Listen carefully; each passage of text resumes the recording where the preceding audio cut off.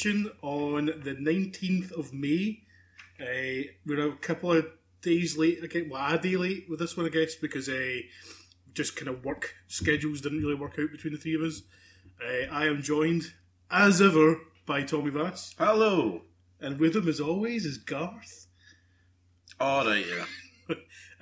And our latest addition to the podcast, Neil McCulloch. Good evening. I'm fine. How are you? Yeah, not too bad at all. How are you guys doing this week? Have you been, at the movies constantly, like getting all the lowdown, the intel, the scoops? Not been at the movies. I mean, I've watched a couple of things, yeah. I watched Deadpool, and then I watched a couple of things on like Netflix that I want to talk about. Shin Godzilla. I watched The Villainous, and I watched Shin Godzilla too. Was The Villainous only this week? That feels like you watched it ages ago. No, well... No, it was this week. I remember you telling me. The only thing other than Deadpool 2 that I watched is Season 1 of Agents of S.H.I.E.L.D., but I have no desire to speak of it. That's fair enough. I don't care about it. Yep, that's fair play. Yep. I think I would give you that. It kind of gets better in Season 2, but not good enough that you'll want to watch it. I mean, like, I've suffered, again, like, it feels like every episode we kind of devolve into my tolerance for shitty sci-fi, but, like, this feels like watching Stargate Atlantis all over again. It's, like, it's so poor that you can almost see the writers struggle to form sentences. But, yeah, that's all I'm going to leave it at. Like, what do you guys want to start with? News or trailers? Well, let's start with the news. I mean, there isn't much news to talk about, but we'll start off with some news. So, did you ever see the 1980s film Clue, or as it would be known here, yes, Cluedo? I am a big fan of that film. I think it's brilliant. Like, see, I don't know. It's something it's one of those films that's always escaped me. But given the cast that's in it, have you seen it? No, I've not seen it. Right? Have you never seen it? Get it watched. I've never seen Clue. I'll definitely watch it. Maybe. Yeah, get that watched. It's really good. There's a lot of really kind of funny moments in it. Well, also, like, if I remember right, when it got like a cinema release, they gave it 3 different endings. Yeah, and it was just your luck for what one you got. That's pretty good. When it got released for like video, they just put all the endings on at the end, and they have a kind of "and what if this happened" type thing, so you get all the multiple endings. Have you at least seen the Singing Telegram scene? I've seen nothing. Right, that Singing Telegram scene that song gets stuck in my head from time to time. It's great. Well, there's going to be a remake. And it's going to be... Can anybody say unnecessary? It's going to be an R-rated remake. I don't have an issue with it being remade. Well, it's going to be written by the writers of Deadpool, and Ryan Reynolds is set to star. They've said it's not so much a remake, they're just wanting to try and make it its own thing. Again, given the... So they'll just change the story, but it's still the same thing. Yeah, I mean, I've not seen it, but given the subject matter, it's a whodunit game. You could go many directions with that. I have a question. Okay. Is Tim Curry still alive? Yes. I think so. Is he? He is. He was very ill for a long time, I know that. Yeah, was he not in a wheelchair for a while? Yeah.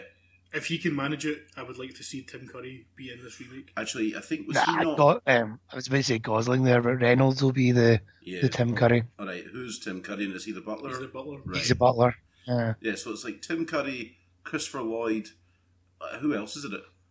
Madeline Kahn, Leslie Ann Warren. Okay. I can't remember who plays Colonel Mustard. All right. Well, I mean, I'll give it a watch, and I'll let you guys know. But it's good. It's a good piece of early 80s comedy. I think it's like co-written by John Landis. Is that right? Yeah. Oh, well, that doesn't seem out of place at all. No, well, I was going to say John Landis 80s is good. John Landis. Well, some of it is. It's a really good studio picture. Put it that way. Cool. Cool. I'll be watching that then. Also, there was some recent Star Wars rumors that have been shot down. They were talking about how there's going to be an Obi-Wan Kenobi film, but the plot that was discussed, that's not happening. So the Obi-Wan Kenobi movie is still a thing, just that isn't the plot? Yeah, the plot originally was going to be, I think, Obi-Wan. It kind of sounded like a Western, where there was a dispute amongst farm people and the Sand people, and like Obi-Wan's there and he kind of is there to help.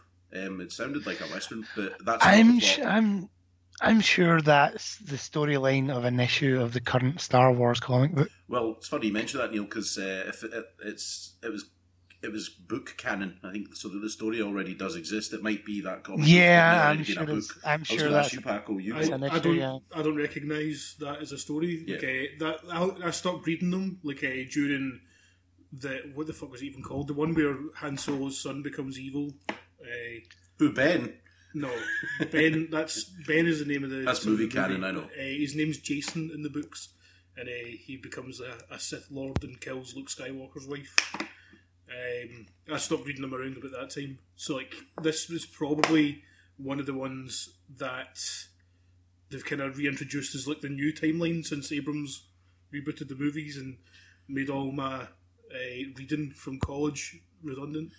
How many books of Star Wars could you say you've probably read? I've spoken about this in the podcast before, quite recently, I would imagine. I think I read about 80 out of the 120 that were out at the time. Man, could anybody say virgin?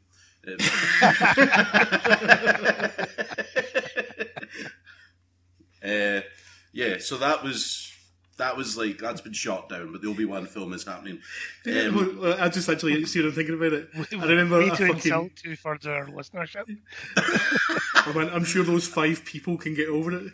Yeah. I happen to know some of them have girlfriends and wives and boyfriends, so there you go. Like, it's making me think of like a really scathing criticism you gave of me, Neil, when we lived together in Buccleuch Street, when you made a comment about how I've got that bookcase out as if I'm trying to impress people, but like most of the books in it are Star Wars, so I'm just making myself look like a cretin. Yeah, it's not like, it's not like War and Peace or Treasure Island or any of these classics. It's like, fucking Star Wars. Fucking Vector Prime. Yeah. It's When a moon lands on Chewbacca. Yeah.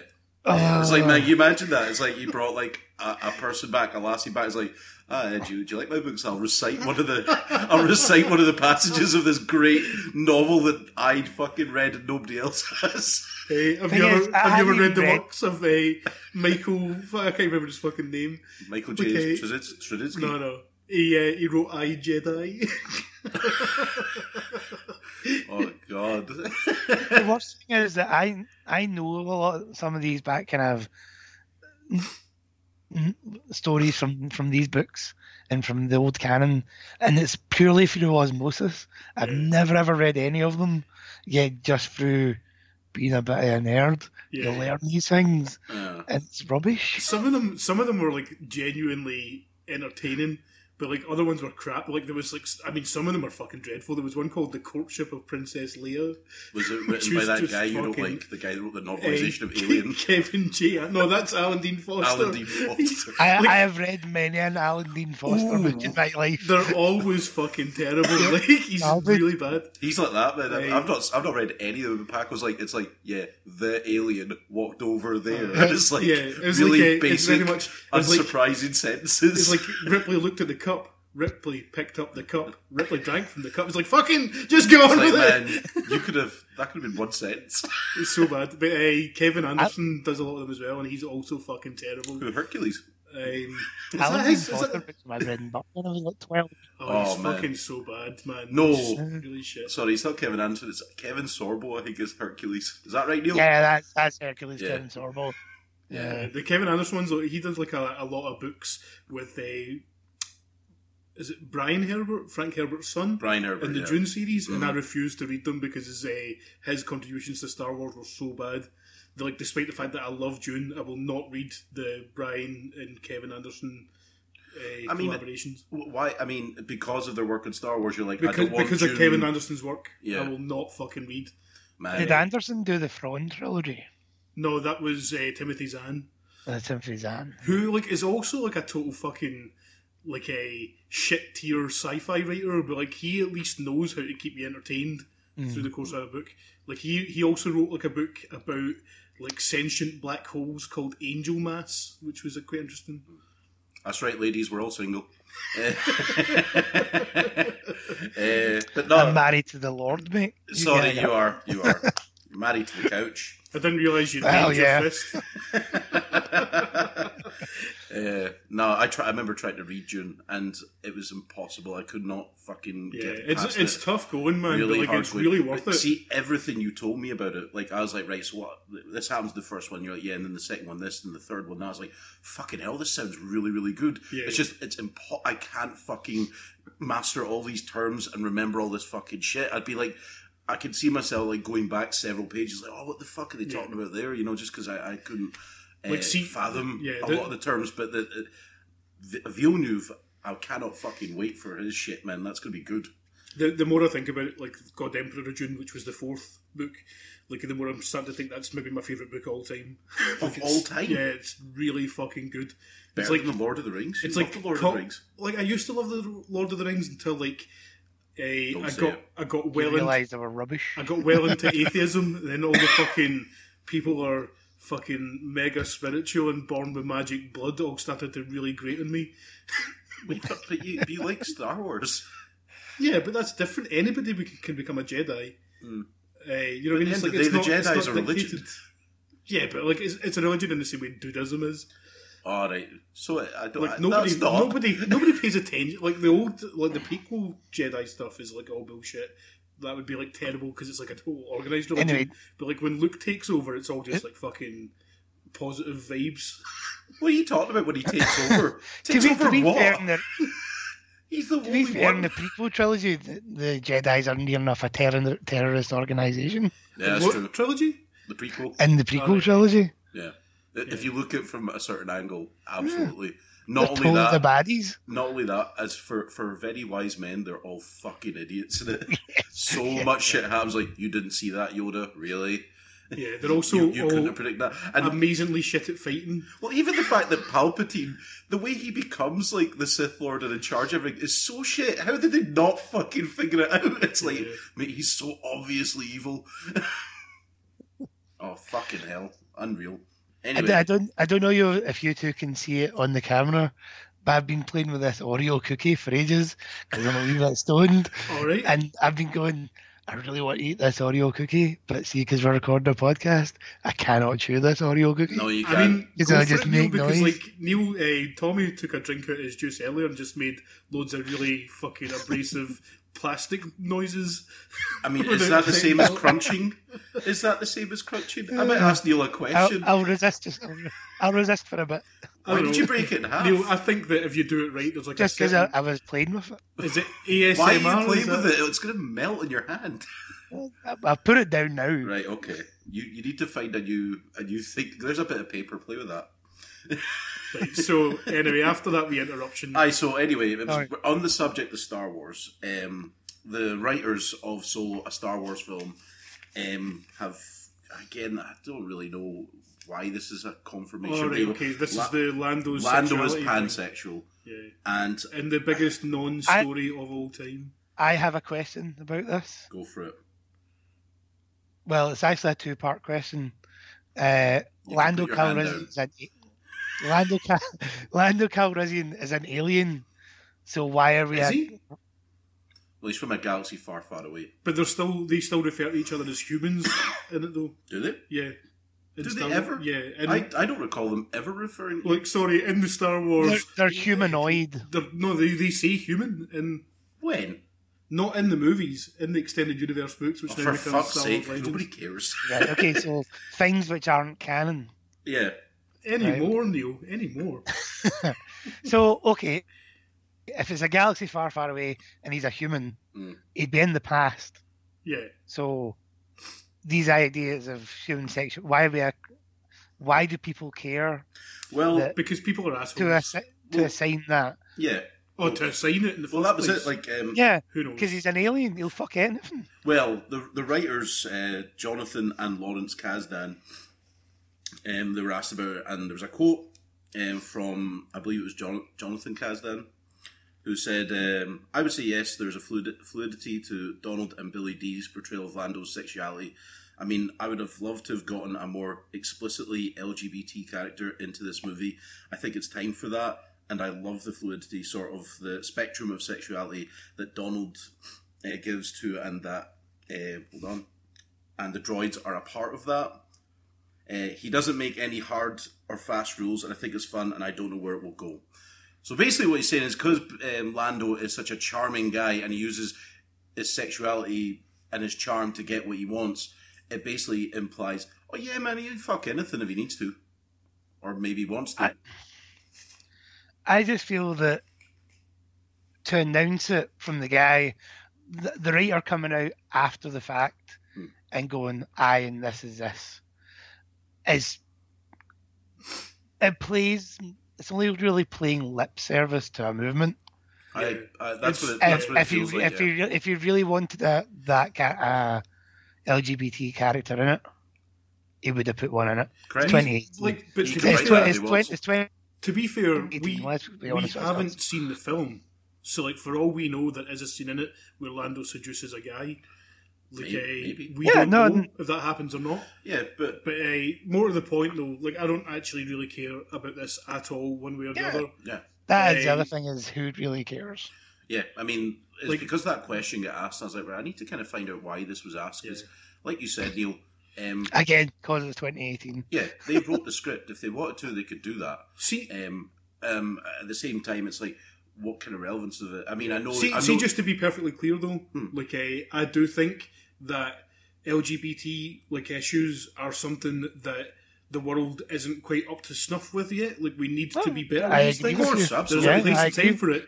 I do not think that Star Wars has the fucking credibility or credentials or gravitas or whatever it needs to handle any of these issues with any fucking level of competence. So if anything, it'll be the same as the Ghostbusters remake stuff with the all-women cast. Right. Feminism is an important thing. Equality is something that we should definitely be pushing for. It's just a shame that movement got attached to such a fucking terrible movie. These things are important, and Hollywood is not handling them anywhere near as well as it should or needs to. I mean, it's maybe better to not make these politically charged films again, when they just seem to fuck it up. Again, like you said, there could be a scene in the film where it's suggested Lando is going to seduce a guy, girl, alien, fucking droid, whatever, and I don't know. It's like you said. It's putting that spotlight on it where it's like, listen, see if you're just going to watch a film and that is what it is. You're kind of like, oh right, really. Again, I know Neil's not a fan of this film, but another film where a character that's been around for years and it's kind of suggested that it's not just girls that maybe seduce guys was in Skyfall. When Bond is approached by Javier Bardem, and Javier Bardem tries to make him uncomfortable and touches him. Is that? Oh yeah, that's after he's raped that girl in that boat. He didn't rape let's not get into that on this. Yeah. Let's not do that. But we're not going to get that. But yeah, but last thing I'll say this though, I'm part of a kind of a geeky community on Facebook that's kind of mainly about comic books and stuff, but they kind of cover. You don't read comic books? Yeah, I don't. That's I met one of the kind of people who kind of founded the thing through Destiny, the video game, and he kind of added us to the group. And as much as I don't read comics, it's enough about geekdom in general that there's enough there for me. Aye. But after this reveal, just make noise with that plastic, Tom. It's cool.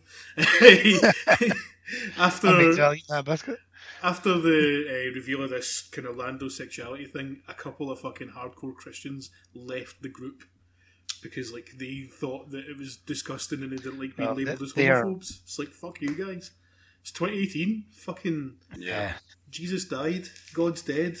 Give it a rest. Give it a rest. There you go. That's hardcore Christians for you. Yeah. Asshole. Yeah. The other two more bits of news. First, there was talk about Captain Marvel and is there going to be an origin story? The producers have said we're not going to go for a formulaic origin story because a lot of Marvel films like Ant-Man and Doctor Strange were kind of criticised for how formulaic their origin stories were. Listen to me. They kind of want to do. They want to do something kind of against the grain, which I'm cool with, but that's all the details we've got. I mean, so the origin will just be told in flashback scenes then? Maybe. I don't know. I quite like the fact that in Spider-Man, for Civil War, they kind of just listen, we all know who Spider-Man is. We all know how the accident happened. Let's just get fucking right into it. He is. He's got Spider-Man powers, and he's Spider-Man. That's it. All right, we're not going to get that's fair enough, because it's fucking Spider-Man. There's been 5 films already about Spider-Man. Everybody knows what his deal is. Though, to be fair, I can't Whereas remember. Captain Marvel, 6. Like other than you Watchmen, probably need a bit more explanation. other than Watchmen, I can't think of which superhero film done it. But like, there has been another one, I'm sure, where like the whole origin story happens in the opening kind of intro. Credits. Yeah. And then, like, you know, you've got like that 5-10 minute kind of montage of getting all that shit out the way so you can get to the actual main story. They could do that. Like, you know, I think we've had so many origin stories and they all follow the same trajectory that it's about time we started doing stuff like that. I just, like, you know, expecting the audience to be with it enough to follow like a 5-minute montage of getting the basics. Don't get me wrong, we kind of need to know, right? Who's Captain Marvel? Where'd she come from? How the powers? For folk that don't read comic books, there are ways of doing that, and it'd be nice to see something like the producer suggesting, less formulaic. So we'll wait and see. The last bit of news I have, again, it's been a shitey news week. Bradley Cooper and Clint Eastwood are going to reteam for a film called The Mule, in which Clint Eastwood will be acting. His first acting gig since that baseball film he did. I can't remember the one, just something The Curve.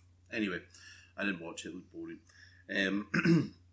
So basically, Clint is going to play a man who's kind of facing foreclosure on his business. So he takes like a driving job, but not knowing the fact that he's not just a driver, he is trafficking drugs for the Mexican cartel. And Bradley Cooper plays the DEA agent that is going to be chasing him. Okay. I don't want to sound down on that, but that sounds like a role for a slightly younger man. Well, the elderly man, he's an 80-year-old man, so that's the way they're playing it. It could be, you're right, it could go either way. It could be like, oh man, why not just do it as a younger guy? But Clint's going to direct it and he'll produce it, so he'll be calling the shots. One last meaty role for Clint. I mean, the film sounds very generic and basic. Yeah. Clint Eastwood has proven, certainly in recent times, that he is a very hit or miss director. I mean, I don't know the last time I could say Clint Eastwood made a solid classic. I think the film I enjoyed most of his recently was Sully, and it was fine. But before then, I mean, Gran Torino was good, but probably Changeling. Changeling was good. He did that bullshit movie Hereafter with Matt Damon. He did that one recently, the 23 something at Paris or whatever it was, the train film about the terrorists. That get fucking negative reviews big time. Yeah, and the last outing with him and Bradley Cooper, American Sniper, I mean, fucking hell, you had to take a shower after watching that because you felt dirty. It was like this. I mean, that film wasn't terrible though. It was a very well-made, well-acted film, which was such a horrendous piece of propaganda. Yeah, it's like the film, you get the fact right. It's set just after the towers went and Bradley Cooper's character goes off to Afghanistan to, fight the good fight. But you're like, yeah, the politics here, I get what you're trying to say, but you need to balance this out. I don't feel like there's there's not a good enough balance here. But in saying that, I did think Bradley Cooper, I think, had been nominated 3 times for an Academy Award, and I have to say that was probably his best performance, in which I think he probably should have got it for. But the film, definitely by the end of it, it left a bitter taste in your mouth. Yeah. And it took me a while to figure out what it was, but yeah, that was it. Just not the right balance of politics. But yeah, so that is the news, gentlemen. So let's move on to trailers. There was a fucking ton of trailers this week. Some good trailers as well. Well, let's start with a trailer that wasn't great. The Predator. Oh God, I'd forgotten about that. I honestly thought this was longer than a week ago. I thought we'd already spoke about this. Yeah, co-written by Fred Decker and Shane Black, and directed by Shane Black. I was really fucking looking forward. I mean, I know it's just after the first trailer, but I was looking forward to it, given that Shane Black can make good movies. He's very capable of it. He was in the original Predator. So it must be good. You're like, right, there's a lot of things here where it should be a big thumbs up. And then this trailer drops with the opening as a child playing with what looks like alien. It looks like alien tech, and which he seems to have gotten off the internet. it just seemed it's like Predator tech that arrives at his home. And the thing is, it's not set at Christmas; it's at Halloween for a change for a shame. Yeah, that surprised me. Yeah. Oh, quickly, can I just jump on your?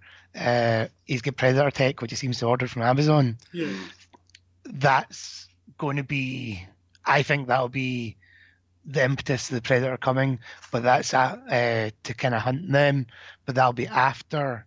Is it Scott Eastwood? No, I think it's something. I can see why you would say that. Is it Boyd Holbrook?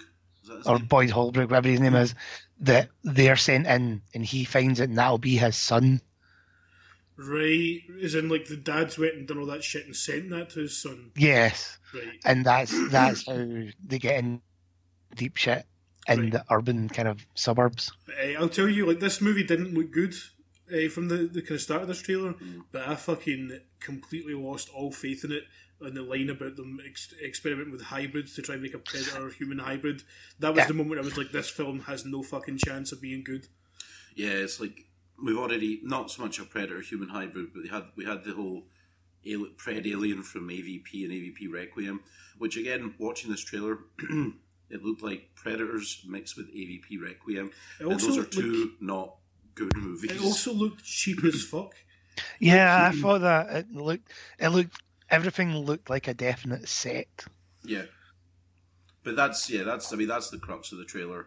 I was very disappointed, but it was a first trailer. I hated the trailer for Dread, and it turned out to be fucking ace. So we'll wait and see how that goes. Dread's a tits, man. It was, but the trailer was shite. I remember it being fucking awful, and I was like, man, god damn it. And then I watched the film, and I was like, wow, man. Also, I remember like hating specific lines from the trailer, and then for some reason within the context of the film, I did not mind them. Like, aye, yeah, it's just odd. Dread is a really good movie. Fucking ace, man. Yeah. I think we still got your Blu-ray copy of it in here, Neil. We do. do. I'm looking at it right now. We either do or I gave it back No, to you. it's right there. You're looking at it? Yeah. All right. Oh, I can see it. So while he's been honest, you're still trying to thieve it, Tommy. Sake, man. Thieve it, man. Islanders, man. Got no use for DVDs, man. That was the Blu-ray, you prick. It's a 3D Blu-ray, so I got to watch it in the VR helmet. Ah. And while the 3D is the best a 3D movie has ever been in that, it was still like, why is this here? Yeah.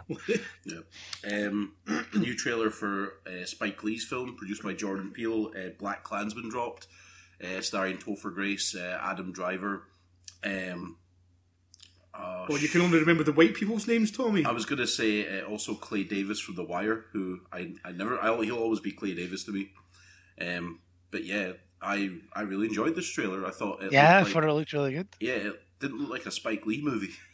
It looked like a kind of buddy cop. I don't want to say comedy caper, but it didn't. It looked like Spike Lee was doing something very much out with. There was obviously was it Shane Black that directed The Nice Guys? Was it? Yeah. Nice Guys. Yes. Yeah, Yes. It felt like that. The trailer reminded me heavily of that.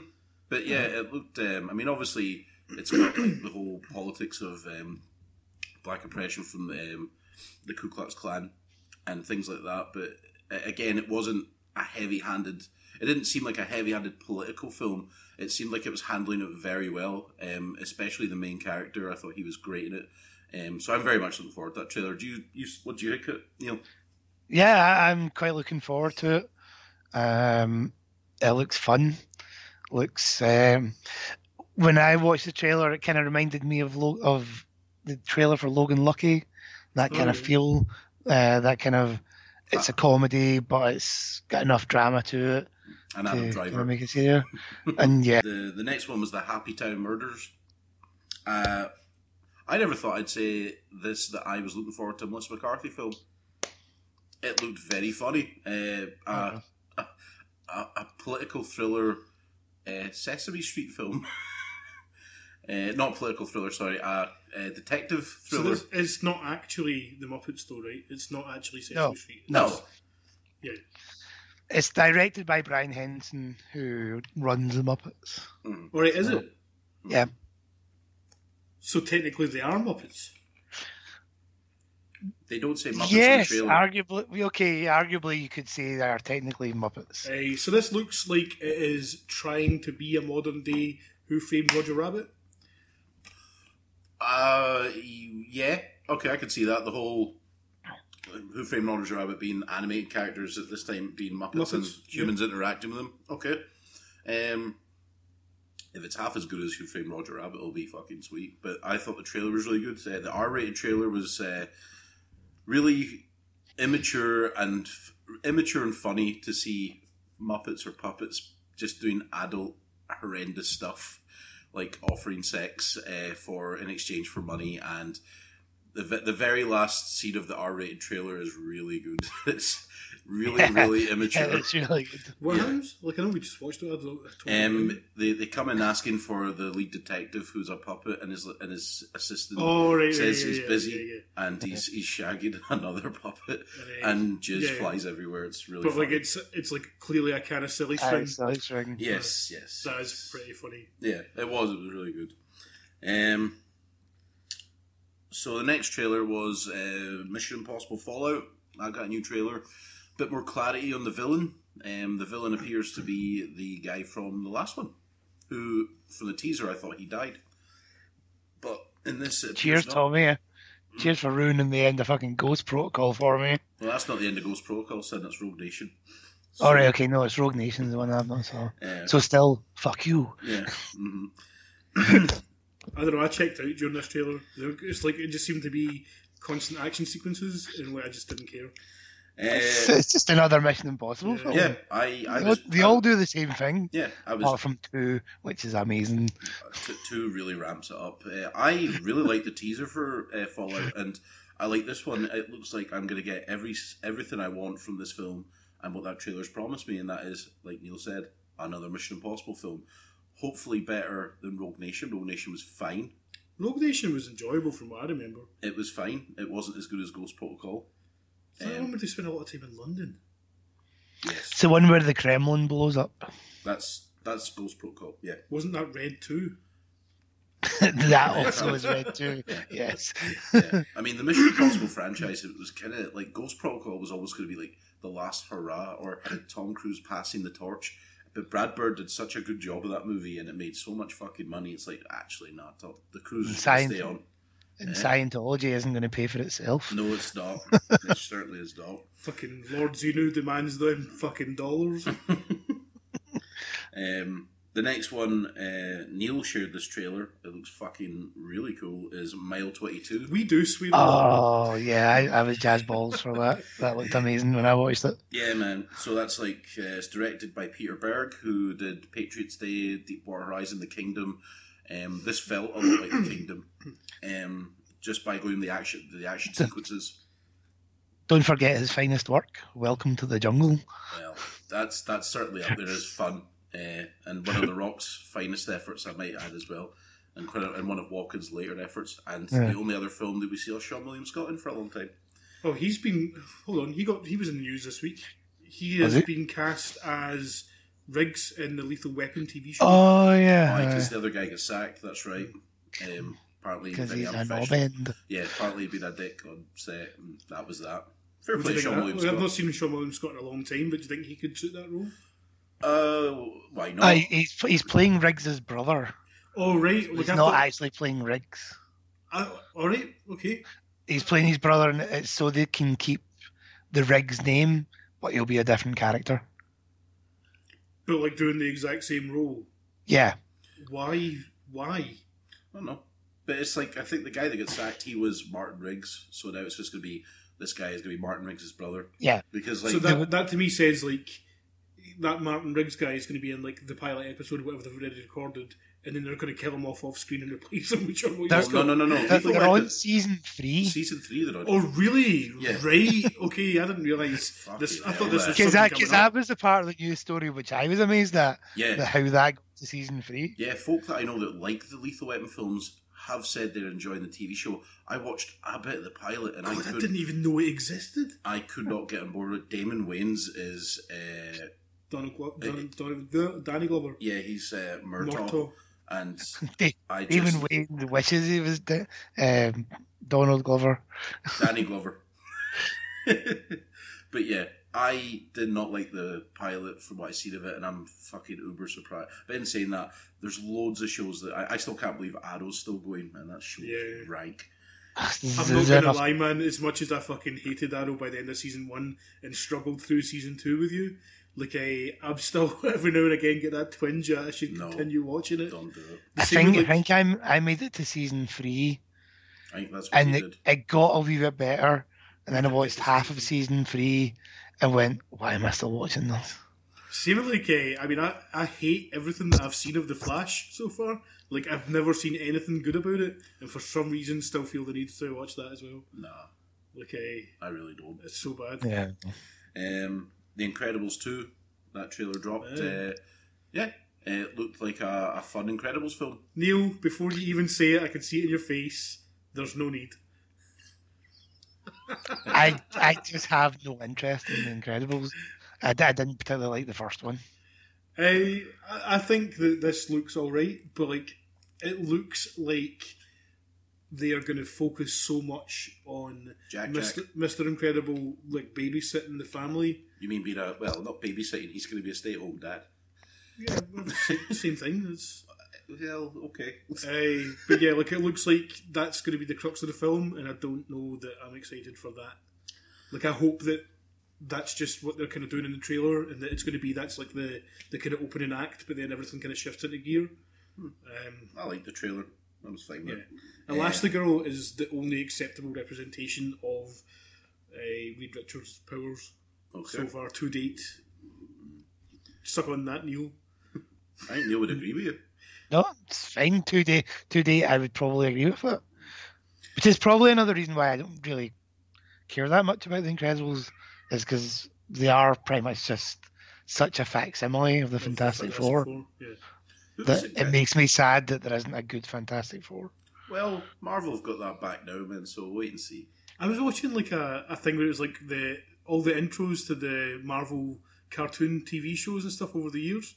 And the second iteration of the Fantastic Four, this was like completely kind of freaked me out a bit. Didn't have the Human Torch, but they replaced him instead with some fucking robot. What was that all about? I remember there being a robot in the cartoon.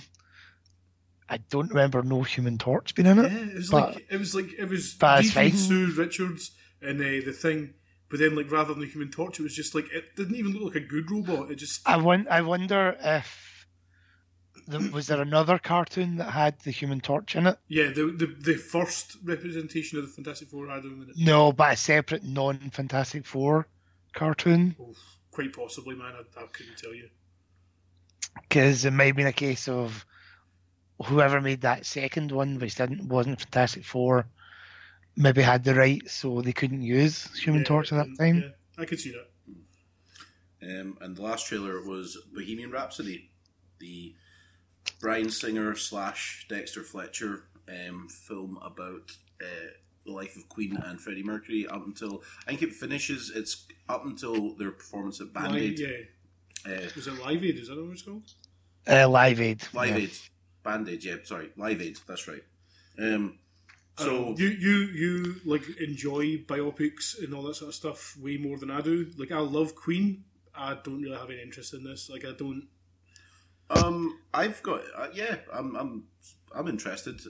I just wonder, given the troubles it had during production, how well it's going to hold up, because Bryan Singer was the original director. Apparently, there was a lot of background problems with him that was reported by the crew, and then obviously the whole. He left because of his health, but folk were saying was he sacked. The timing of it was interesting as well, and then to bring Dexter Fletcher on, who Dexter Fletcher is the iRobot guy. No, Dexter Fletcher's iRobot, fucking Mr. Robot. Yeah, that's Remy Malek. Dexter Fletcher. That's Remy Malek, right? Yeah, you may know Dexter Fletcher from the kids' TV series Press Gang in the 90s. I was saying, Dexter Fletcher was in Press Gang. He was in Lock, Stock and Two Smoking Barrels, but he has directed a bunch of stuff. The films I've seen, I quite like. I liked Eddie the Eagle. I actually liked Sunshine on Leith, which even surprised me. I haven't seen Wild Bill, but yeah, he seems a competent director. Remy Malek looks like Freddie Mercury. Sometimes, but I wasn't a big fan of Mr. Robot, and I don't really get where the hype for Mr. Robot came. I thought it was so unbelievably average. I think it came from people who hadn't seen Fight Club and thought that story was original. I don't know, like our good friend Danny, he's a big fan of Fight Club, and he really enjoyed Mr. Robot. Yeah. I just don't particularly like Malik as an actor. Yeah, I don't know where they're getting... He's got cold, dead eyes, like a shark's eye. I mean, I'm guessing that's why he was cast in Mr. Robot. Oh, in Mr. Robot, yeah, I suppose. Yeah. But yeah, I thought the trailer for that was alright. So, we'll move on to films. What have you seen this, Neil? This week, Neil? This, Neil? Oh, I have seen 3 films that I'm going to talk about, and one that I can't remember if I watched the whole way through, so I'm not going to talk about it. Fair enough. What are the ones you watched? I watched a Spanish horror film on Netflix. It's currently doing the rounds, called Veronica. Veronica is directed by Paco Plaza, who you will know from the Wreck trilogy. Oh, right, okay. Directed all 3 Wreck films, 2 of which are amazing, one of which is awful. I haven't seen the third one. Actually, I think there's a 4th one now. Probably. I'm sure there's a 4th one now. So it's based on a true story, set in Madrid in June of 1991. A young girl called Veronica lives with her mother and 3 younger siblings. The father has died recently, so Veronica has to essentially be the mother to these children while her mum goes out and does all the work. So that's your conceit for why there's never really an adult about. So Veronica and her 2 wee pals, they go into the basement in school and do some Ouija board action to try and talk to the dad. And whilst they're doing this, there is a total eclipse of the sun happening. So that obviously makes the power of the board a wee bit stronger. Everyone knows that. That's the rules. It's science.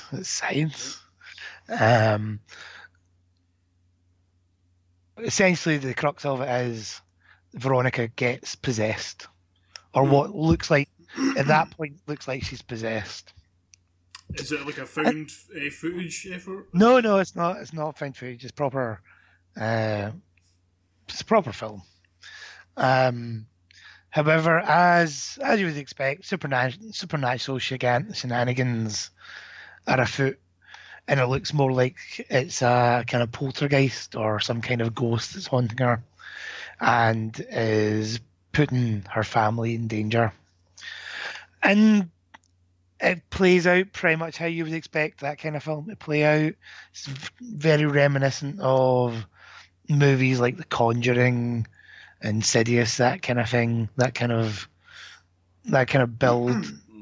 And although a lot of the buzz that had been coming out from it was that there was a lot of people couldn't finish watching it, it was so scary, one of the scariest movies in years, it's not. It's a good solid haunting film. Right. Doesn't do anything kind of new or original though. No, not really. If you've seen The Conjuring and The Conjuring 2, you kind of know how they're going to plod out in terms of the escalation of things. Yeah. I'm sure the listeners at home will want to know: is there a fat ghost? No, there is not a fat ghost. And then it's already worse than The Conjuring, then, isn't it? No, it's worth a watch. I enjoyed it. I should have really looked at the names of more people in it. But the girl that Veronica, Sandra Escalera, her performance is really good. The young kids who couldn't really be any older than about 10. There's like 3 of them, so it'd be like 10, 8, and what looks like a toddler. They're good as well because they're not because it's a Spanish film, not like a Hollywood film. Yeah. There's none of this. Oh, everybody's so clean cut. Everybody's such a nice wee child, and you're supposed to feel for these children, but you can't. When the danger comes from these kids, the performance is quite honest, and it's not, and it's very, it's nuanced in the way that if the relationship feels real. Love that word, nuance. So, yeah, it's good. For us. Okay, do you want to quickly talk about Shin Godzilla? Shin Godzilla is the fucking nuts, man. It's easily the best. The best Godzilla film I have ever seen. Forget your Matthew Broderick fucking Roland Emmerich shite of the 90s. That was rubbish. Which was a film basically where you see a foot for a bunch of the time, and then that's that. And then Destroy All Monsters is pretty good. And then you see Gareth Edwards' not Gareth Edwards. Yes, Gareth Edwards. His Godzilla film, which was Godzilla nearly fighting a bunch of times with Mothra. I think it's Mothra. Who cares? That was garbage as well. But this was really good because it combines a lot of things you want to see from a Godzilla film. Obviously, Godzilla's a monster. It's been around cinema for a long, long time. So there's a lot of nostalgia there, and there's a lot of he's a landmark monster in terms of cinema. The way Shin Godzilla plays out is it plays out like a political thriller featuring Godzilla, and sorry to interrupt, Tommy. I wouldn't even say it's a political thriller. It's a It's a bureaucratic. Yeah. It's all about the bureaucracy of dealing with a crisis.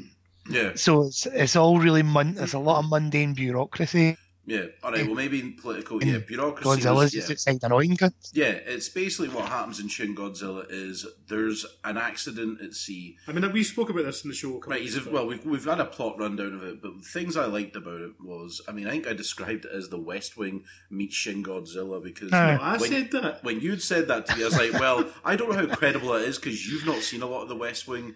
I've seen 4.5 seasons of the West Wing. I don't think you got to 4.5. I'm pretty sure there's stuff you didn't see. But anyway, I was like, no. You try to fucking West Wing shame me?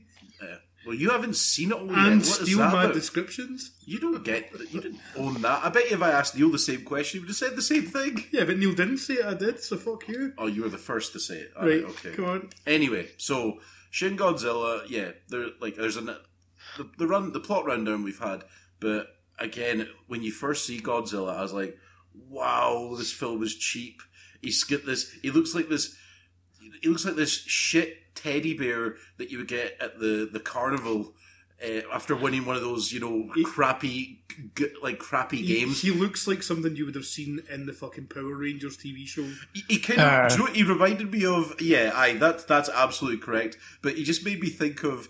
There's a Simpsons episode where Mr. Burns wants to hunt Nessie, and they're like, right, we don't know what he looks like, but he looks like this, and he holds up a purple toy with googly eyes and a sombrero on it, and you're like, this is what we believe he looks like. And I immediately thought of that, because I was like, this looks fucking ridiculous, but you know what? It still has a charm No, to it, exactly, that's what I'm getting at, is even though it looks ridiculous and cheap, there's an utter retro charm to it, and then whilst that's going on, you've got Japan in a state of panic where they have to, and I thought this was really funny how there's a lot of really good comedy in it where because things start escalating, they have to move from one room to another to have a bigger meeting.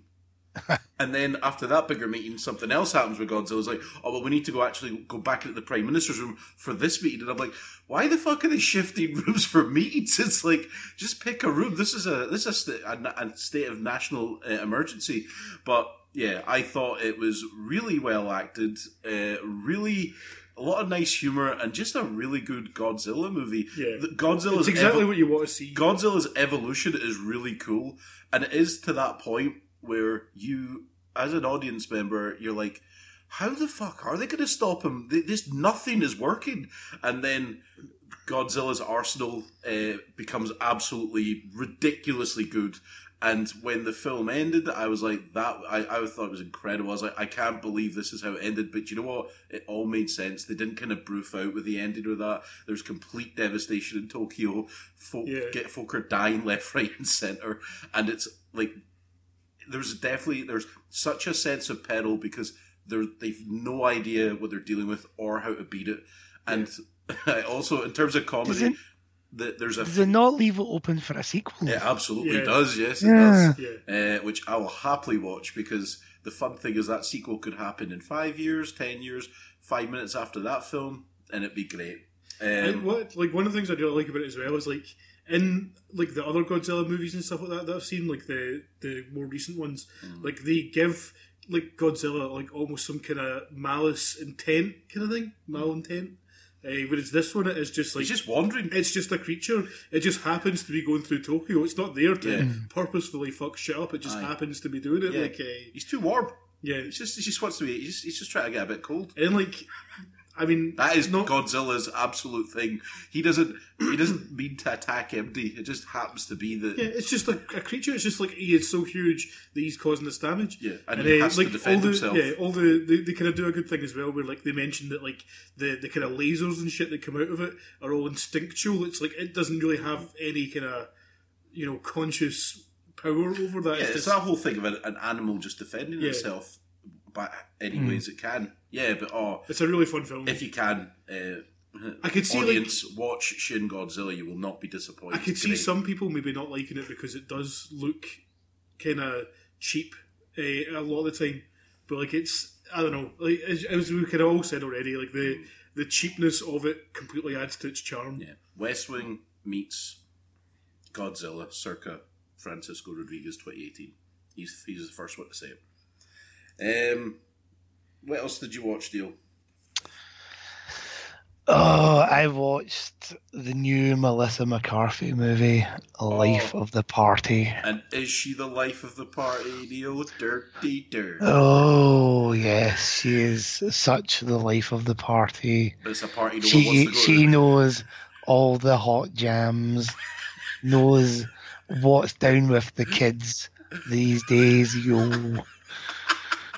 Why did you watch this? For journalistic purposes, I'd imagine. Yeah, each week I always try and watch at least one film that I know you two won't, but not because you can't be bothered to go and see it, but because it's this kind of genre of film which yous will never ever sit through. That's I would probably. You would not have gone to see Life of the Party, Tommy. I didn't want to go see it. Is this currently in the cinema? Yeah. Right. Yeah. I didn't want to go see it, but say it was the only thing out that week, and there was nothing you would else. have watched something on Netflix. I've been to a fair I did few watch something on films. Netflix. I watched The Villainous. I've been to a fair few films I knew I wasn't going to like purposefully because of this show. Yeah. But no, that's, again, I know what you mean, man. You took one for the team. I don't really want to ask you anything more about it, because your voice really said anything. It really said it all there. Did it, let's just cut all the kind of normal stuff you'd expect from a Melissa McCarthy movie and cut right to, is there anything redeeming about it? Is there any good points in it? Maya Rudolph plays her best friend in it, and she's in about 3 scenes. And she's good. She's quite good. There's one scene with Maya Rudolph in it where I actually laughed out loud. What is the actual plot? I don't know what the plot is. Right, the plot is that Melissa McCarthy, her daughter is going back to university for her senior year. So while her and her husband drop her off, as they're driving away, the husband goes, right, I want a divorce. And that he's been seeing this real estate woman for a couple of months now, and he wants to go and be with her, and McCarthy doesn't take it well. And because back in the day the husband had convinced her to leave university in her final year because he'd got pregnant, she'd never ever finish university. So this is old school? Yeah, kind of. Yeah, Right, it's kind right. of old school. It wishes it was old school. I wish it was old school. I wish it was fucking Back to School. Remember that big topper? To school? What is that? It's a Rodney Dangerfield movie from the 80s, mate. That's one you should seek out. Either you guys remember a movie called Plain Clothes? Yeah. I know the title. I don't remember the film. Now that thing you latch onto a lot, where in American movies, people who are supposed to be playing school kids are actually played by 40-year-olds. Right, okay, I've got something to say about that in this. Right. Gillian Jacobs, who you will know from Community, She's she's the blonde woman in the main group in Community. Right. I can Um, remember. I know what you're talking about. she plays a college sophomore. who- right, okay, but she'd been in a coma for 8 years. Oh, fucking hell. Gillian Jacobs, even with that 8 year kind of gap to try and go, this is why this woman in her 40s is in this role, still doesn't work. And she's fucking awful. Wow.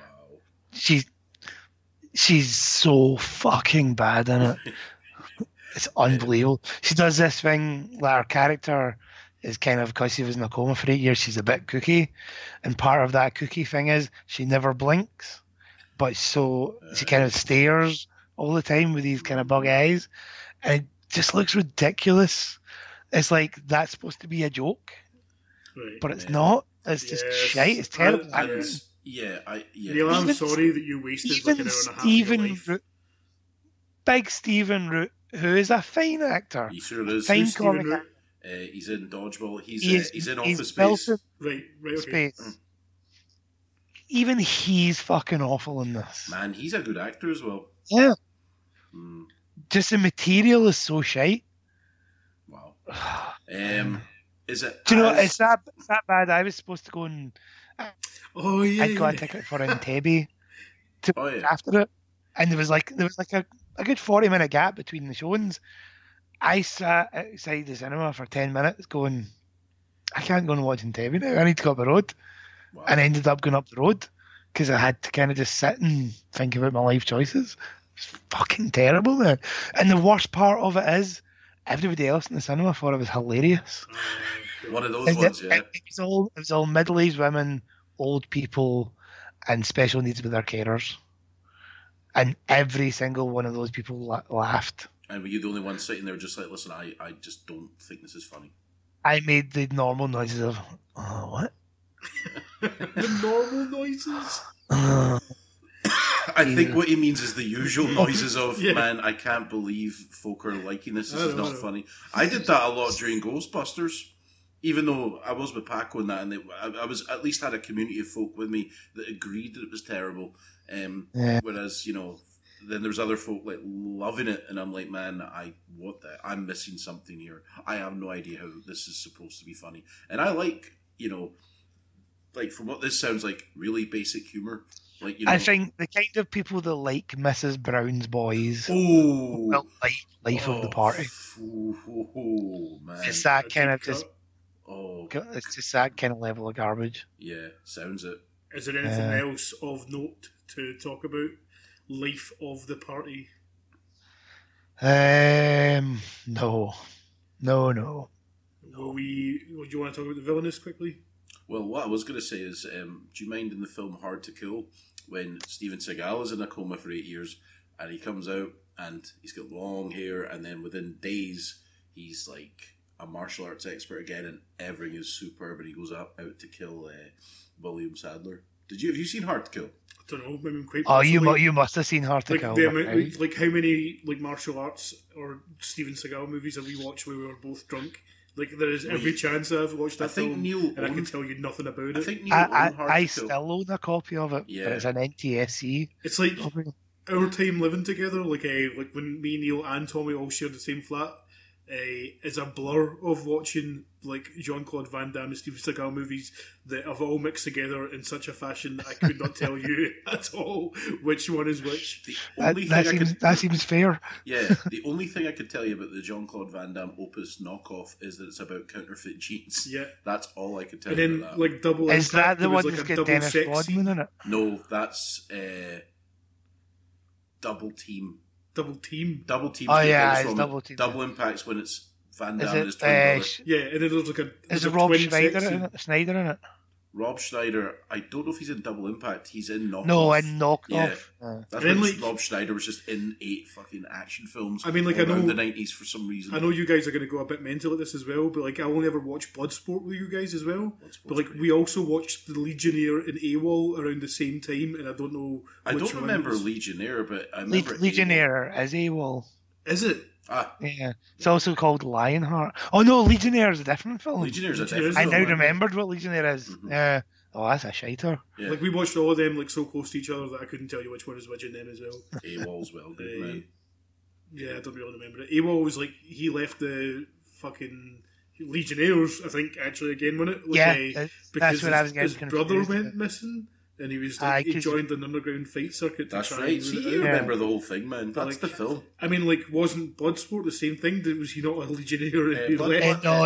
he's a US Army guy. but he left them to take part in the tournament, right? The Kumite, yeah. And then like Legionnaire is like he's a Legionnaire, but like he leaves the like these are the same movie. Bloodsport's based on a true story. Yeah. I don't doubt it, man. It But really then is. like all the Steven Seagal ones, man. Like I remember at some point he shot somebody's legs off with a shotgun. That's Out There for was a, Justice. there was Out for a frying, Justice, there was yeah. a frying pan involved in some. Tom Arnold was in one.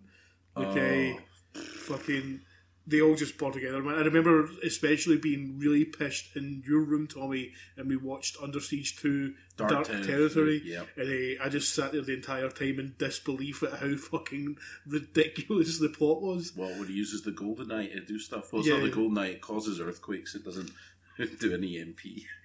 My God, man. Yeah, man. No, Hard to Kill is a belter, man, it really is. I remember when I bought that film when I was like a young lad. They were selling videos in the local shop, and I went to buy Blind Fury, but someone had already bought it. So I was like, "Oh well, I'll take that Seagal one," and I have no regrets, man. How the hell did we start talking about this? Because the lassie was 8 years in a coma in the Melissa McCarthy movie, and it just made me think of Hard to Kill. Right, The Villainess. Yeah, The Villainess. It's available on Netflix. It's a South Korean action thriller, and it's excellent. I would say it's the best martial arts film I've seen since The Raid 2. I don't want to give too much away. I'll give you a basic synopsis, and that is the main character. There's a big shootout at the start, and then the main character is arrested, and then she is taken to an institution and is basically recruited to be an assassin. That is the crux of it. I don't want to give too much away because there's a couple of twisty turny bits in it, but I thought the action sequences looked great. The cinematography was excellent. I mean, some of the scenes I'm like, I have no idea how they filmed it, other than did the co-star have a GoPro in their head and that's how they did it. I just thought it was excellent. I've been wanting to see it for a long time. I spoke to Neil about it. But yeah, as soon as it said South Korean martial arts thriller, or even just when it's a South Korean film, and I'm like, this is probably going to be great. So like, I take it like this is a kind of film where like it's not great because it's got like amazingly original plot or whatever. It's just great because the fight sequences are brilliant. The plot's good, but I mean, don't get me wrong. You kind of figure out a lot of the twisty turny bits in it. Is she trying to find her elephant? No. But it's got that really something I really seem to appreciate, especially of the films of Park Chan-wook.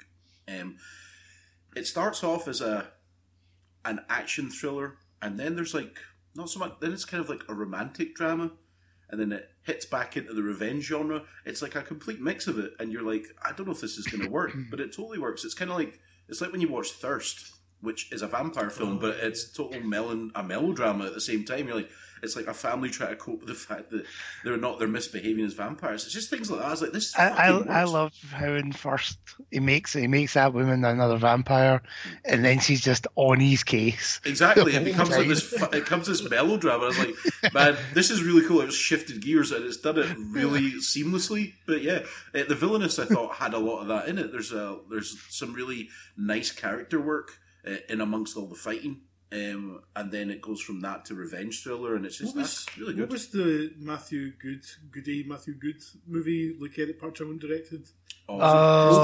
Stoker. Has he done a film I since then? thought Stoker was alright. Yeah, I remember it being alright. I haven't seen Stoker. I remember I watched a wee bit of it, and I was like late at night, so I was like, I'll watch the rest of it, and I just never got around to it. I actually thought it seemed quite dry.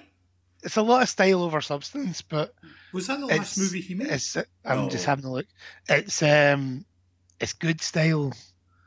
So who was the girl in that? Nicole Kidman and Saoirse Ronan. it was the last. It was in Alice in Wonderland, was it not? Yes. Oh shit, I can't remember her name. I remember that film being alright. again, I am a huge Park Chan-wook fan, or Chan-wook Park. Well, he did The Handmaiden, The Handmaiden, which was which was excellent. yeah, which was film of the year for me last year until I saw Yeah, Blade Runner. Devils. But yeah, absolutely great movie. But whenever I see his name, I've still not seen I Cyborg or I Am Cyborg. I Am Cyborg's quite good. I've liked all of Park Chan-wook or Chan-wook. He's got one here, which, sorry, I'm kind of looking at it on IMDb. Mm-hmm. He's got a documentary here called Bittersweet Soul, Yeah. which came out between Stoker and The Handmaiden. Oh, well. But yeah, Matthew Good, was that what you were asking, if he's been in other stuff? No, I was asking particularly about Park Chan-wook. All right, yeah, well, the Handmaiden, my only regret is I didn't get to go see it twice. I want to move on to the main film of the week. Could do. If you want. Yeah. So Deadpool 2 came out. We all saw it pretty much in the fucking first day it got released, right? Wednesday night. I really enjoyed Deadpool 1. I don't know about you guys. I enjoyed it, but not as much as everyone else. I rewatched Deadpool 1 before going to see Deadpool 2 the next morning, and I still enjoyed it, Right. but I felt it still had issues. Yeah, my biggest criticism with the first Deadpool is like as much as like the film thrives on its humour and there's a lot of jokes that do land in it, the plot itself was like so cookie cutter, like that it just made it quite a kind of bit of a letdown. Like I really enjoyed it, but like I just wish it was more original than he gets superpowers, his girlfriend gets kidnapped, he rescues his girlfriend and he kills the bad guy. Like Deadpool 2, I would say, is a better film in every regard. I would agree with that. I agree with that. The plot still isn't like amazingly original, but like it is different enough. Like they at least tried to have underlying themes more than just the kind of regular kind of hero's journey-esque thing that you would expect. Like the whole idea that him and Cable are like essentially the kind of in the same circumstance, but like years apart kind of thing. Like that, I like that kind of thing in a film. Yeah. I would agree with that. As I said, I liked Deadpool, but I mean, it was so successful when it came out, and I was like, man, I enjoyed it, but I didn't think it was like movie of the year or even one of the best superhero films I'd seen. I enjoyed it. Deadpool 2 raised it for me so much. I thought the character Cable was great. I thought Josh Brolin was great. Yeah. And I mean, he is very reliable and really good. So I thought, there was definitely an evolution of character arc for Deadpool. He goes through quite a lot very early on in the film. The humour was excellent. I thought the kid, Russell from Hunt for the Wilder People was very good in it as well. I thought everyone just did a really good job in it. Yeah, I thought like especially, I mean, like she looked cool in the trailer, but Domino's part in this film was excellent. Like she looked absolutely amazing, and like all the stuff she did in it was really cool. Like she had like a lot of really just fun moments in it, and like she was like a really relatable character. I like that. And again, sorry.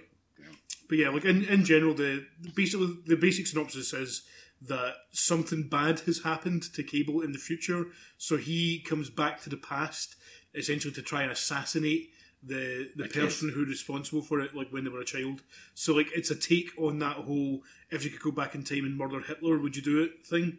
But like it's like Looper. Yeah, Deadpool essentially gets in the way of that because like he feels that in order to like, I don't know how to say this without making spoilers and stuff. Like he essentially feels that like he needs to save the kid. Yeah, there's a better way of doing this. Yeah. Like the kid doesn't need to die. There's a way around killing, and that's it. Yeah, yeah. And like the plot is like pretty much that. It's just like someone's trying to kill the kid. He's trying to save the kid. But like the whole movie is just a vehicle for the humour. Like it's similar to the first one. Yeah. But like this time around, there are like a lot more jokes, I think, and a lot more of them land. Like there was barely any times where a joke happened and I didn't particularly like it. There was a couple towards the end involving one of the villains where I didn't really care for it, but it didn't.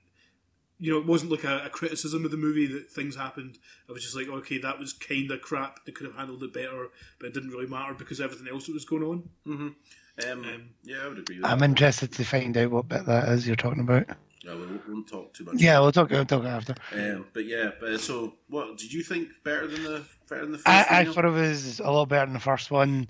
A lot of my issue with the first one is the same as my issue with when certain people write Deadpool, is that there's always one line too many. Right. Okay. Like every line and every joke comes out, and then you get that extra wee follow-on line, and it's like watching a lot of late season Family Guy, where they just take the joke that wee bit too far. Mm-hmm. And I feel in the second one they really toned that back. Yeah. And the jokes were a lot more concise.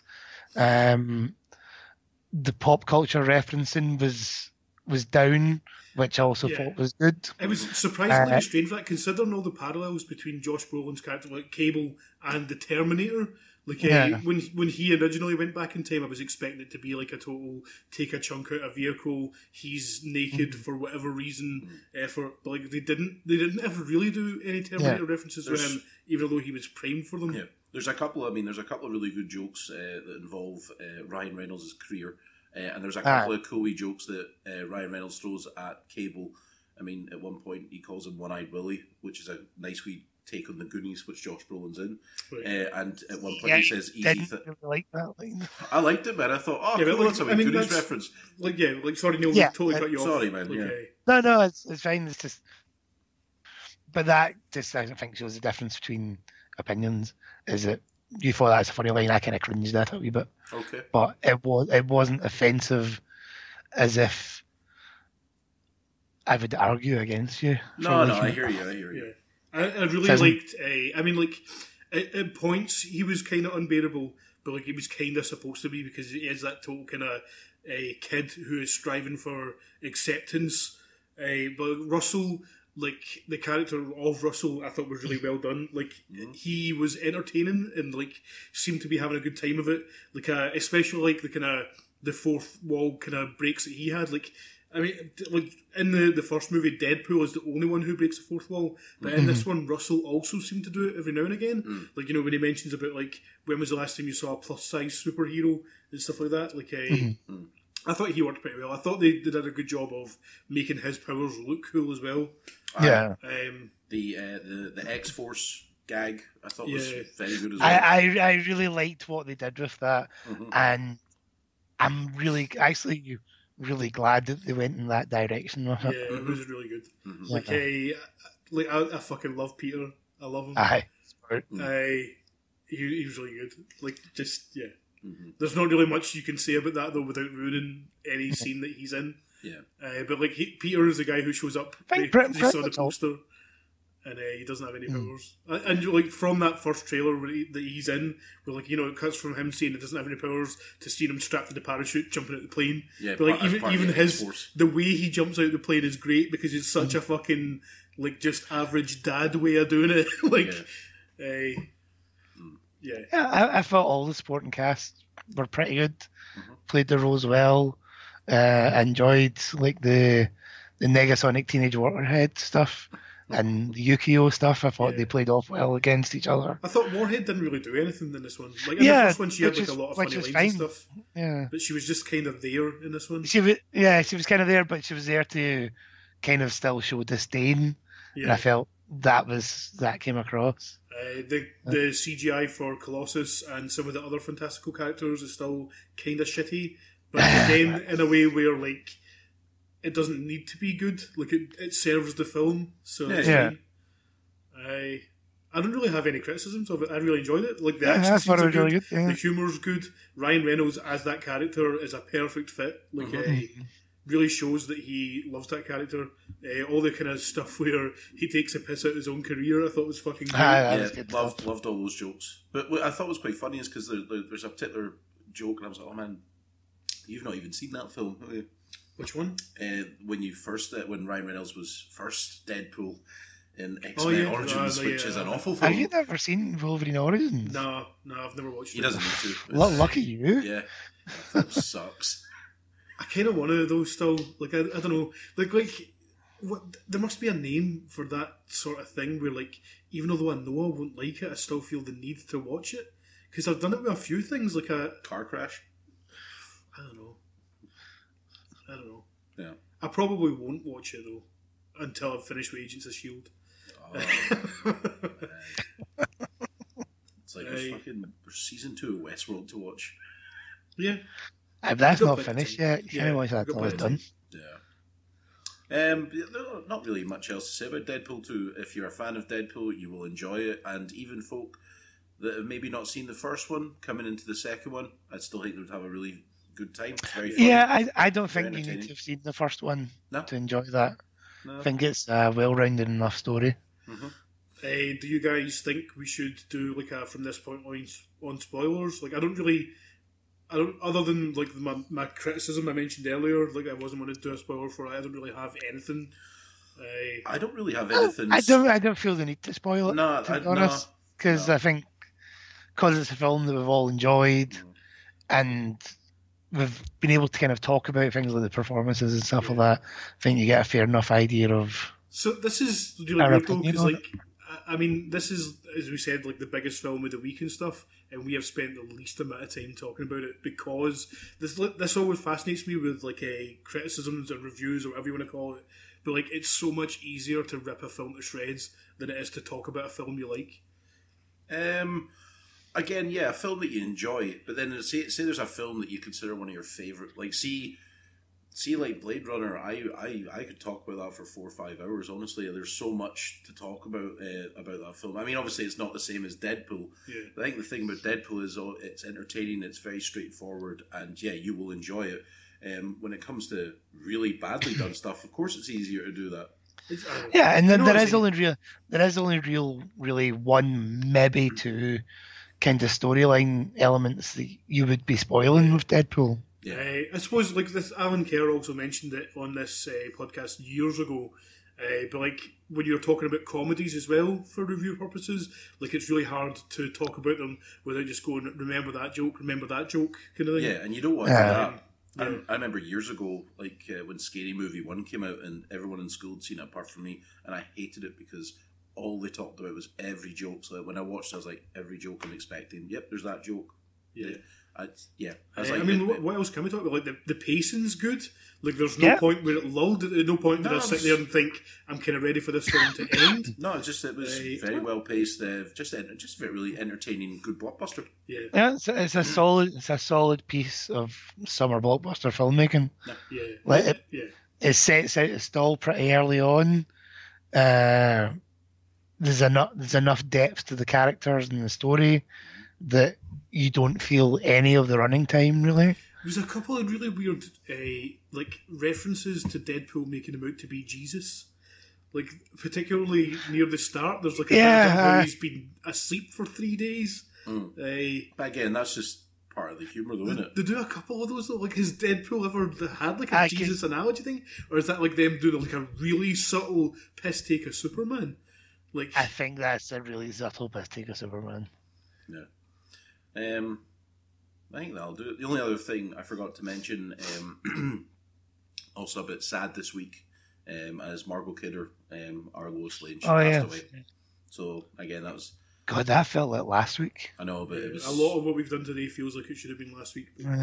But yeah, that was sad news. But yeah, you guys like on the Facebook page were like you and our mate Jason were talking about how.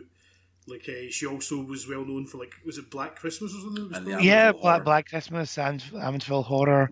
There's another couple. Like our kind of early careers, there's it's kind of horror films, like genre movies. Yeah. But you find a lot of actors are like that. Mm-hmm. A lot of their early films are horror movies. Yeah, Jamie Lee Curtis. They're easy to get cast in. Yeah.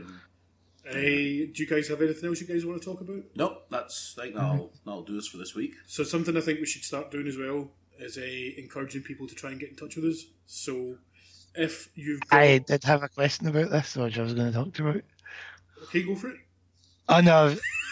Is this for after the show? Yeah, it's an after the show question. If you guys have anything you want us to talk about on the show, if you've got any questions for us, if you want to shout out, get in touch through the Twitter account, which is Raptors Podcast. At Raptors Podcast on Twitter. If you want to reach me specifically, then you can do so at PacoRUK. I am at Vast Destruction, And what's your Twitter handle, Neil? Scorch At 808. Scorch808. There you go. I'm also part of a gaming podcast called The Monster Closet. I believe the Twitter handle for that is Monster Closet PC. You can find that on any of your podcast apps if you so wish to listen to it. You can also get in touch on Facebook. There's been a lot of really cool feedback. Neil's been doing a music of the movies kind of section just now, and been a lot of comments on that. Can I just say, I realise we've technically wrapped up the show and stuff here, and this might be better suited to off the air airing of grievances. But how annoying is Facebook? We have 200 odd people signed up to the Raptors Facebook account thing, right? And I posted a thing about laughter tracks, from the 99% Invisible podcast thing that I was talking about the last time we recorded. Right. And after 4 or 5 hours, it said 4 people had seen it. Yeah. I was like, well, how have only 4? Why is Facebook just choosing not to show that post? So then I even commented in it and wrote bump, thinking it would get some more exposure. It still only has 7 people have seen the post. What is that? And it's the same with your music of the movie stuff. When you look at how many people have seen it, it's such a tiny amount compared to how many people follow the page. Does it count it? Does Facebook count as you're scrolling down your timeline and you see it? Does that count as somebody seeing it, or do they only count it if somebody has then clicked into it? I think it's if you see it. All right, okay. Because the actual podcast themselves, which to be fair, we do pin them and we share them a lot more and stuff. But those ones get up to well over 1,000 people haven't seen it. Right. But yeah, it just really annoyed me. That was this is an actual interesting thing, and no one Facebook's just decided no one gets to see it. So if you go to the Raptors page, there is a link there to a podcast called 99% Invisible, which is all about design, and this one in particular is about the laughter track and how why it came about, why it was important at the time, why it was so ubiquitous, and then fell out of favour, why it fell out of favour, and then it has a big interview with Joshua Malina from The West Wing and Sports Night, where they kind of talk about how Sports Night was a weird hybrid thing where Aaron Sorkin tried to get the network to make that show without a laughter track, but the network were so set on having it, and it was all about him trying to get rid of it over the course of time. It's really, the whole thing is really interesting. It's completely relevant to what we do in Raptors in the Kitchen. It's worth a listen, but Facebook apparently thinks that you don't want to see it. Is that because we don't pay Facebook the $1? It's that also annoys me. It's we could just show this to people, but we're not gonna because we fucking want money off you. I've got another off-air question that I'll speak to you about. Well, let's wrap it up then for this week, guys. So thanks again, Neil boy. No problem. Watch Jaws. There's my weekly Jaws reference. So next week, I suppose we should say is probably going to be talking about Solo, a Star Wars film. That 3 out of 5 movie, which it guaranteed will be. Yeah, apparently, mixed reviews, uneven but fun. That's what they're saying. I was yep, that sounds like a Ron Howard film. Okay, well, anyway, we'll be doing that next week, so that'll do us for this week. Raps in the Kitchen.